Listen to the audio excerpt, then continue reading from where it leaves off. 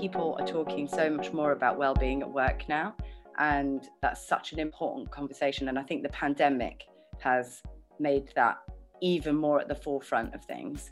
And I had a health scare after the birth of my second child. I had diagnosed with ovarian cancer, and I'm fine now, but it was terrifying. You know, I had a newborn baby and it was a huge shock. And I know lots of people have been through similar things, but for me, it gave me a real jolt to think about my well-being. So that blend of work and life, and thinking about that so much more in a healthier way. But that took something quite big to happen to make me do that. And I hope other people get there without that happening. But yeah, I think that's just a really important thing to hold on to for the rest of certainly my career, and for everyone, is that sense. This pandemic, I think, has really made us all think about that and how we look after ourselves. Hello and welcome to the Women of the Future podcast, a podcast made in collaboration with the Women of the Future programme, a platform built to unlock a culture of kindness and collaboration among leaders, as well as support and celebrate the successes of women. I'm Kim Rowell and I won the media category at their awards in 2018 in recognition of my continued work as a commissioner, producer and children's author, particularly within the mental health remit. I'll be talking to my guests on this podcast about their careers, who or what gave them their first big break, their successes, failures and inspirations along the way, and how they came to be a part of the Women of the Future network. Katie Lloyd is Development Director for BBC News and Current Affairs, leading the way in a number of areas, from culture change, D&I, talent development and sustainability, to the BBC's flagship outreach project, BBC Young Reporter. Since joining, Katie has devised a number of high-impact initiatives that have increased diversity and inclusion within the organisation, including the BBC News Women in Leadership programme, Women in Tech programme, the Digital Apprenticeship programme, Extended News and the News Leadership programme. Katie created the BBC Next Generation panel in order to get younger voices heard at a senior level and break down hierarchies. The panel reverse mentor the News Group board, a model that has now been replicated across the BBC. Previously, Katie was Deputy CEO of Media Trust, where she oversaw PR, public affairs, youth media projects and the award-winning in-house film production unit. Katie launched youth outreach work which benefited more than 20,000 disadvantaged young people across the UK. She also managed Media Trust's key strategic partnerships with companies including Channel 4, Sky, BBC, ITV, News UK, DMGT and Google. In 2018, Katie was one of 50 business leaders recognised in the Women of the Future inaugural Kindness and Leadership Awards, and was also shortlisted for the European Diversity Awards in the Diversity Champion of the Year category. Amongst numerous other accolades, Katie was nominated for Inspiring 50 UK, a list of women leaders in tech. She has judged the Women of the Future Awards and was previously featured in PR Week's top 29 under 29 PRs in the UK and was recognised on GQ's 100 Most Connected Women in the UK list, as well as being a Fellow of the British American Project and a patron of Lambda. So I was born in London and I've got two younger brothers, and we're very, very close family, I have to say. So I feel very privileged and lucky to have such a close family. I went to my local schools, and again, I feel really lucky I was able to just walk down the road to my school, the local primary school and then the local comprehensive secondary school, and I had the best experiences. I made my friends for life. They're still my best friends today, my school friends. And it was, I wasn't the most academic person, I think I can say, but I worked hard when I needed to. I was more focused on my social life, like most teenagers probably, than doing the work. And I just wasn't the most naturally academic person, but I knew when I needed to kind of pull out the stops and work like the night before an exam. And so that was always my approach. What were your natural interests at school? Did you fall in with more sporty things or creative or the academic side? Was there something in particular that took your interest from an early age, or were you more of a jack of all trades? I think I've always been a bit of a jack of all trades, and I think I still am sometimes in my professional life. But I did have this weird desire that I knew I was shy. I was painfully shy at school, which some people I work with now, I do all these presentations and things, don't really believe, but I hated it if a teacher, I would never put my hand up. I didn't want a teacher to call on me. I used to go very red because I'm a redhead with freckles and I blush very easily. And I hated PE because my skin just went bright red and those kind of things. So I was quite awkward in that sense. But I weirdly, from a young age, knew I didn't want to be shy. And so I put myself forward for things that terrified me. So I always remember putting myself forward for this, sounds really nerdy now, but this school debate where we used to have school elections, and in my family, talking about politics and the world was like what we did. We just sat at the kitchen table, always debating things, and we were encouraged to speak up and speak our mind. And so the school election thing came up and there was a role chairing it. And there's me, painfully shy. The teacher kind of nominated me, but I also was like, okay, yeah, I'll do it. And I did say yes to things like that scared me because I knew I wanted to overcome this shyness. And I talk about that sometimes now because it's made me know that confidence can be learned. It's not something that you just need to be born with. I think a lot of people think, oh, there's those confident people and there's the more introverted, but actually you can learn it by just doing it, feeling that fear and putting yourself forward for things and then busting through it. And I did that with a few things. I then took expressive arts at GCSE, even though I was painfully shy. And I remember how I had to deliver a sort of weird monologue or something in front of a big audience. And I don't think it was particularly good, but the point was more that I did it, that I really got through that fear. So I was definitely conscious of wanting to be more confident and that I wasn't going to just let myself feel like that, like terrified and shy forever. Do you think purposefully pushing yourself out of your comfort zone is something that's followed you along for the rest of your life and career? And where does that come from? Because it's quite an unusual thing to really test yourself, isn't it? Is that a competitive thing? Or like you say, is it just something that you knew you'd have to build on as you grew into your adult life? I don't know. I wish I could answer that and say something really intelligent about what my brain was thinking back then. But I did just feel like an average teenager. And it was only now looking back that I can tell you that story in the way of, oh, I put myself forward for things and that's how I overcame my shyness. But at the time I was just in the moment, living life and trying to exist and I guess not be so, being terrified is horrible. Being terrified all the time is a really horrible thing. Being worried about going red in front of people, getting answers wrong, that's not a comfortable place to be. So I think I definitely just knew that, come on, we can't stay like this forever. So maybe there was a quiet chat with myself at the time. But to answer your question about whether it stayed with me, definitely. I have permanently, through all of my jobs, put myself in positions that are slightly scary and jumped in the deep end and had sink or swim moments. And that's how I've learned and moved forward in my career all the way through. Because you studied in America as well, didn't you? And that's quite a big move to make, to go abroad to carry on your studies. How did that come about?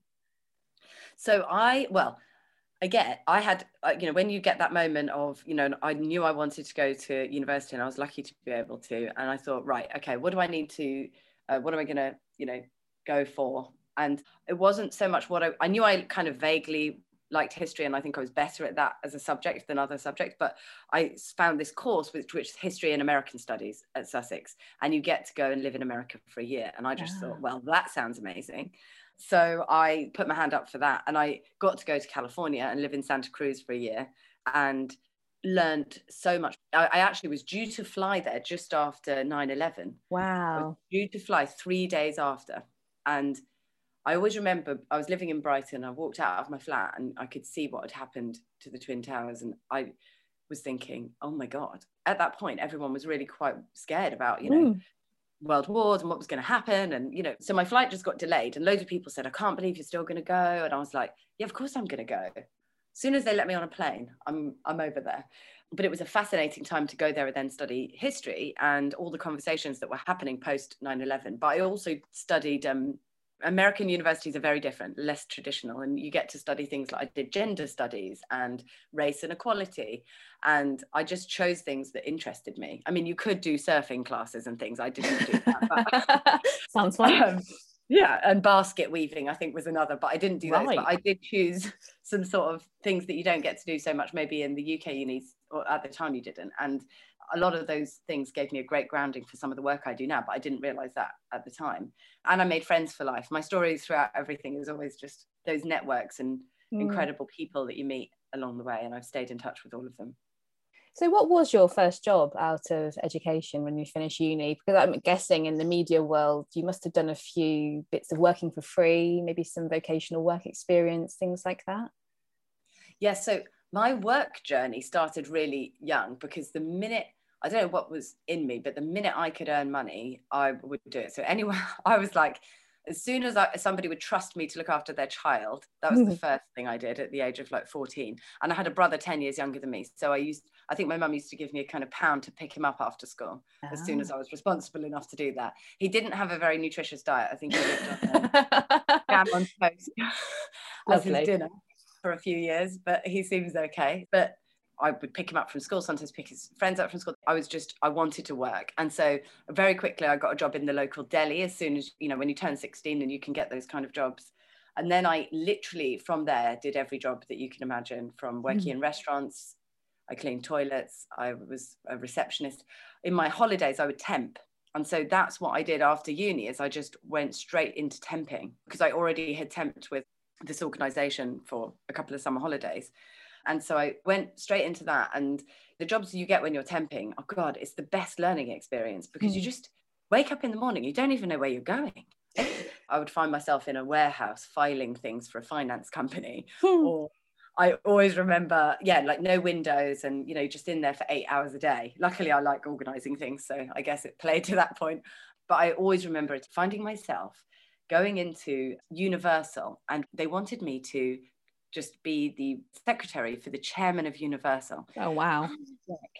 Guys, I can't type fast, right? I really couldn't. I was like 2-finger typing, and they thought I could touch type. So they gave me this recording and they said, right, we need you to type all these letters up. Oh. I think they came out several hours later and I'd done about 4 sentences, and they were like, okay, I think we've not quite got the right match here. I was many times a front of house person, a receptionist, and, that side of things. And you really do learn a lot about the different industries that are out there and the different jobs that exist. And for me, that was just a fantastic learning trail at the beginning of my career. And then when I was temping after uni, and I got this job in this print company, and it was all men. And it was an incredibly misogynistic environment. There were 3 women in the whole place, and I was one of them. And I was sort of at the beginning just answering the phones. But wherever I went, I wanted to make sure I kind of made my mark, and they wanted me to keep me. I decided I could figure out things to do with their website, their marketing materials, and they even let me work with some of their clients. So Condé Nast was one of their clients. I always remember that. I was really excited because I loved Vogue, and I got to work with them, even if it was just on the printing side of things. But that was a huge, I didn't love that job at all, but I learned so much from being in a quite not good culture. Has helped me know what good cultures look like. I think you can, like you say, you can take so much from all of those situations, and most importantly, it gives you a good grounding in societal values. You learn about people and what motivates people and what the influences are, like you say, being in a misogynistic environment, but also there's some inspiration there because you were, the Condé Nast, indulging yourself, maybe thinking about how that could affect your career going forwards, or what you wanted for yourself out of your own life, and all of those kinds of things. So it must have been quite a developmental part and stage of your life, really. Yeah, I think it was. I think it's that thing, isn't it? It's sometimes knowing what you don't want to do is as important as knowing what you do want to do. And you have to sometimes experience that to really know that truly. And that was a bit of that. I was only there for about a year, I think, but it was definitely it was a bumpy landing, having had such an incredible university experience and thinking, God, is this what the working world is like? But then quickly I decided that was not where I wanted to be, and I was going to move on. And I went to work with an amazing lady called Tess Woodcraft. And I'd say she's one of my first sponsors.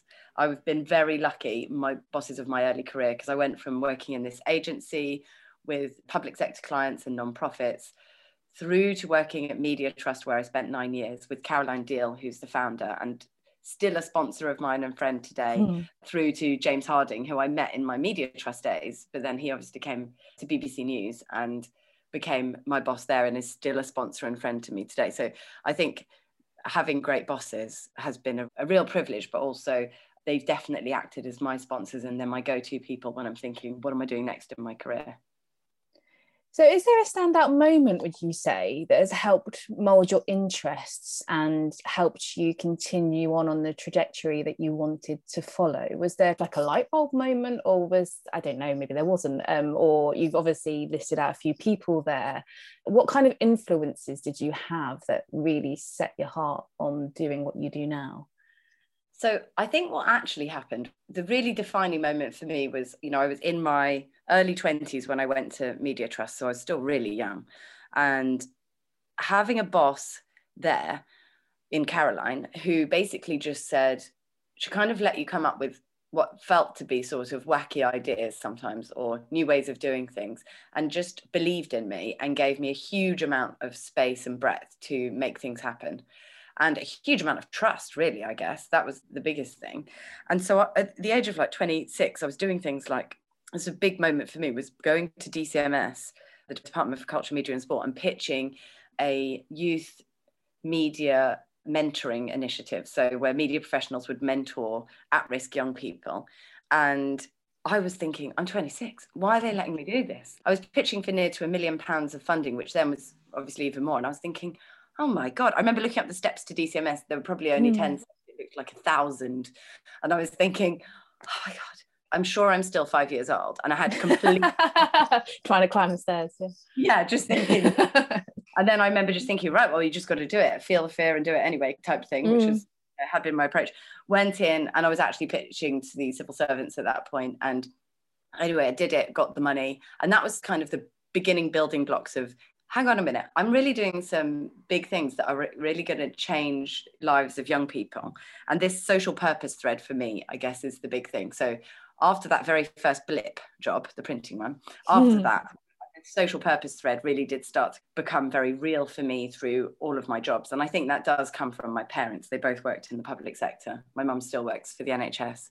And it was sort of ingrained in us without us realising. And I think that's something I hope follows me through my whole career, but it's that sense of even how businesses can have a social impact, how charities are changing and reshaping things. I think that whole side of things will always interest me and be something that puts that fire in my belly, I guess, is making change happen. So those defining moments happened in my early 2 jobs where, and particularly with young people, that's another thread for me throughout my career. So my job prior to Media Trust, I was working with a housing association and they were celebrating their 50-year anniversary. And I was like, oh, that's quite, in Canary Wharf. And I remember thinking, oh, we've got quite a lot of money for a party, really. And what's that going to do? So we ended up teaming up with the Foyer Federation, who look after homeless young people. And I came up with an idea that we'd make a music video with them and play this music video at the event. And I didn't quite understand how life-changing it would be for all of us creating this music video, because the young people basically just were talented. And it was like, here's an opportunity to show your talent. And then we got loads of them involved behind the scenes and in the creation. And that really did give me my spark of the idea for when I went to Media Trust and set up all of the youth media work there, because I saw how it transformed these young people, how they went from some of them not really kind of connecting to full trust and having had quite a life-changing experience. And at Media Trust, I was able to sort of replicate that on a large scale through these youth media projects, working with the media industry. And then now at BBC, I run BBC Young Reporter. I gravitated to that very quickly because I really believe that young people's voices are not heard enough in the media. And hopefully we're doing lots of that now at the BBC through the Young Reporter work. But I think it's a really important part of the media industry to make sure young people's voices get heard in the mix. There's so much to be proud of for you in your career, but is there any one thing in particular that you would say stands out or that you're particularly proud of? That's such a difficult question. I think, so in my career, I think definitely starting something from scratch is a really fantastic experience. And as I said, I was really young doing that at Media Trust. So it was an incredibly career-defining experience doing that and being thrown in the deep end and everything. So, and our projects went on to benefit, well, at the time it was like 20,000 people. I'm sure now it's far, far, far more because it's been many years since I worked there. I think at the BBC, one thing that sticks in mind, and because this is a Women of the Future podcast, I feel like I should say this, but is increasing the number of women in senior leadership positions. When I joined BBC News, it was around 26% of women at senior leadership positions, even though we had a kind of roughly 50-50 pipeline. And then we took that up to 42%. And I hope we can get to that 50%. at some point. Not that it's all about targets, but it's just great to see more women in editor positions, shaping content, making those decisions. I'm proud of that. And we have as well increased the number of people from ethnic minority backgrounds in leadership roles more broadly, not anywhere near where we need to be. But I think just all the individuals I've worked with is something I'm really proud of. How did you first hear about the Women of the Future programme, and what inspired you to get involved with it? So the boss I've already mentioned, Caroline Deal, nominated me years ago. I think it was after I'd had my first son, because I think I was still breastfeeding at the time when we went to the awards. And it was the first night out I think I'd had was the Women of the Future Award. And so I didn't win, but I was shortlisted in the media category. So that was my first interaction with the Women of the Future Awards. And I just remember thinking, it was just an obviously incredibly inspiring evening. And Pinky is so inspiring, and just get to meet a fantastic network of people. So I then started nominating other people for these categories, because I thought, what a lovely experience for others to have. I think just a couple of years ago now, I was asked to judge one of the categories. So that was really lovely as well, because it's kind of full circle, having been nominated in one to then get to judge one. But I just think anything that creates strong networks for people is hugely important. I'm a big believer in mentoring and the power of sponsorship. Anything that kind of brings like-minded people together, but also diversifies your network in terms of different industries, people from different backgrounds. I think that's just really, really important. And it's only through networks like Women of the Future that you can kind of make that happen. I have some quick fire questions to finish. Oh, I can't believe we're finishing already. I know. I could literally, Katie, I have so many questions I could speak to you all day, but I appreciate that's not possible. So what would you describe as your greatest success? Oh, these are not quick fire questions. That's really I thought it was going to be, what's your favourite food? What is your favourite food? Actually, I don't know. I guess I have two answers to that, if that's okay. Personally, obviously, it's hard not to say my family. I have two amazing boys, Harry and Rafi, who are just everything. And my husband, who backs me all the time, encourages me in my career, and everything I do. I'm pretty sure he believes in me more than I do. So that's on a personal note. I'm really proud of the family that we've built.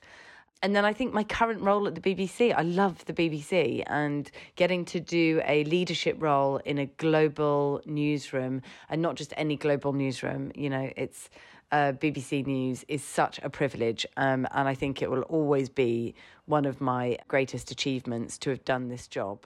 When people come to me and they say, your work has massively impacted me, those are my biggest successes. Individuals who say, this made me do this, or from being on that programme, I went on to do this. That's so rewarding, and it's why I do the work I do. And your greatest failure?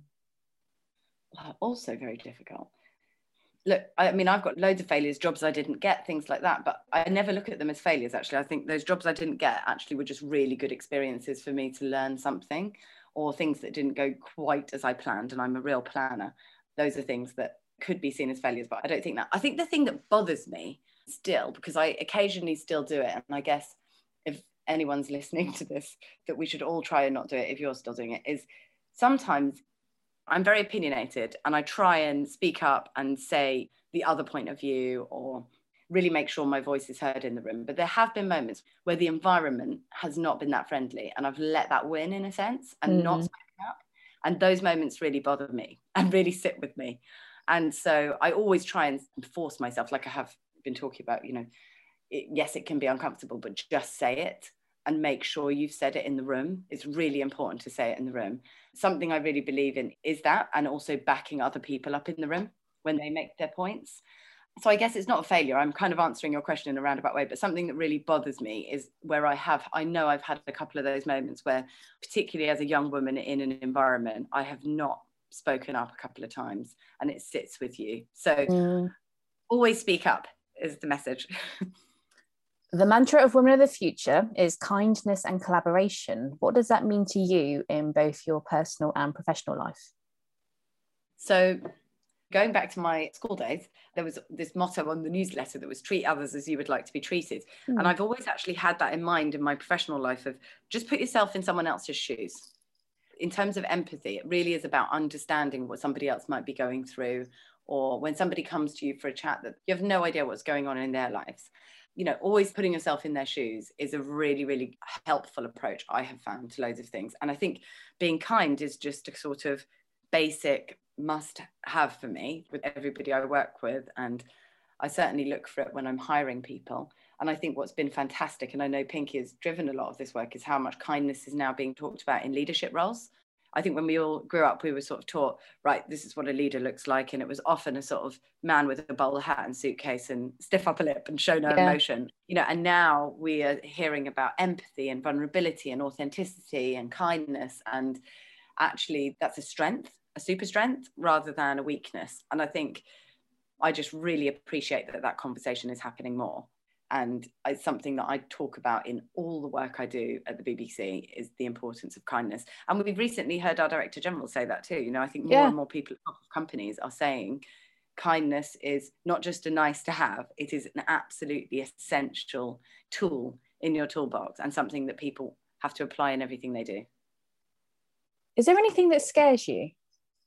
Yeah, I mean, we've gone through my whole history of feeling terrified and doing it. Yes, that's true. I still feel terrified of things. I get nervous before doing big presentations. I certainly still get that dreaded imposter syndrome. How do you manage it? Because I always find it comes across in my voice, like you can actually hear it, like a tremor or something like that. Do you have a way of, I don't know, working around it or mitigating it? Is there a trick that is worth bearing in mind? My big thing is what's made me feel less nervous in all situations is not trying to overcome it. Is just sitting with it. And that's what started for me from a young age. So when you try and say to yourself, right, I need to not feel nervous or terrified, I need to not feel this, I need to delete it. That's when I don't believe that. I think you just feel the nerves and use that. Yes, you might have a tremor in your voice. Yes, you might misspeak. I often stumble over my words, or I might blush, you know. It's quite nice on Zoom that no one can see you blush anymore. But I'm going to have to just blush and accept that that happens to me and still move forward. So I think it's less about overcoming the imposter syndrome and just realizing it happens to so many people. And people who are at the top of massive companies still feel imposter syndrome. And it's not a negative, it's just something that happens and you sit with it. And it's that feel the fear and do it anyway thing. So yeah, I still get nervous, but I just know that about myself and then just do it anyway. And I think that's my message to everyone when I do my coaching and our leadership development programs is don't try and think that, oh, I'll have made it when I stop feeling that. Actually, just let that just sit with you as a sort of critical friend in a way. And then, yeah, do it anyway. And if you get that tremor in your voice, Kim, no one else is probably even noticing it. I get that, because I say that to people and they're like, oh, we didn't notice. We didn't hear it. So maybe I'm overthinking it, or the pressure is sitting with me and I'm very aware of it. But yeah, you're right. You are right. The audience that I'm talking to don't always say that they've felt my nerves or anything.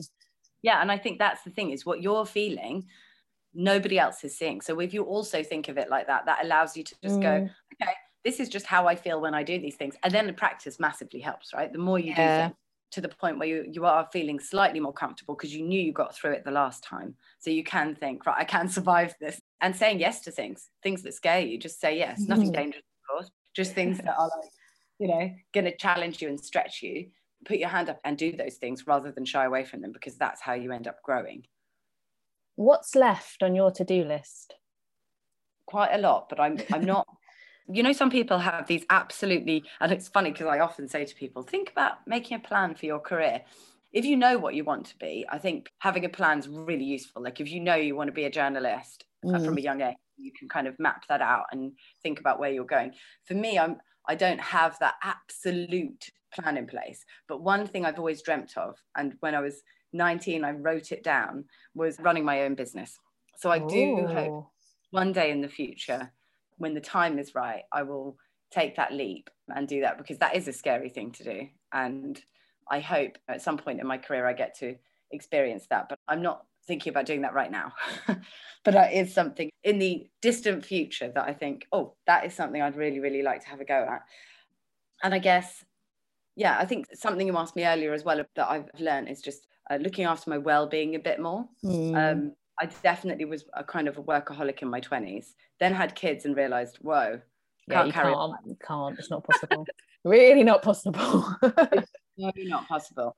And I think it's something, again, like your kindness question, people are talking so much more about well-being at work now. And that's such an important conversation. And I think the pandemic has made that even more at the forefront of things. And I had a health scare after the birth of my second child. I had diagnosed with ovarian cancer, and I'm fine now, but it was terrifying. You know, I had a newborn baby and it was a huge shock. And I know lots of people have been through similar things, but for me, it gave me a real jolt to think about my well-being. So that blend of work and life, and thinking about that so much more in a healthier way. But that took something quite big to happen to make me do that. And I hope other people get there without that happening. But yeah, I think that's just a really important thing to hold on to for the rest of certainly my career, and for everyone, is that sense. This pandemic, I think, has really made us all think about that and how we look after ourselves. Yeah, I was going to say that the pandemic has brought on so much perspective, I think, because I work at the BBC too, and in our team, we lost one of our team members who sadly took their own life, and also just everyone experiencing coronavirus, either very close to them, like immediate family or distant relatives or friends of friends. And I think you're right. Maybe it does take something like that to jolt you into action, or make you realize you have one life and it's so precious and you need to make the most of it, really. Absolutely. And, you know, I remember, I'm so sorry about your colleague, because I remember that happening, and it was incredibly difficult time, and to happen during a pandemic, all the things that people haven't been able to do normally, like grieve. Exactly. So difficult. And I think, going back to the importance of kindness and empathy, you know, I hope that that's the big thing that comes out of all of this tough year for so many people, and, you know, so many lives have been lost. But I hope that the thing that comes out is a better, healthier way of working, where there's a more blend. We're not that slog of, you know, people just getting on the tube and going in 5 days a week and all of that. And for some people, I think there will be a better blend, and maybe families will get a bit more time together. And also we'll just all be a bit kinder to each other, having had this collective experience. Thank you so much, Katie. And thank you for all the things that you do within the BBC and have done before it, because it makes such a seismic difference. And if it wasn't for people like you doing and saying these things, I think it would make a lot of people's lives a lot harder. So thank you very much. Oh, thank you. I really appreciate that. That means a huge amount. And as I said, I just feel very lucky to do the job I do with amazing people like you and others in the BBC. You get to work with such incredible people, and I think that's what actually makes work rewarding, is the people you get to work with. Thank you for listening to this week's episode of the Women of the Future podcast. If you enjoyed it, please hit the subscribe button, and while you're there, why not give us a rating and review? You know you want to. For more about the Women of the Future Awards, network and initiative, please visit www.womenofthefuture.co.uk. See you soon.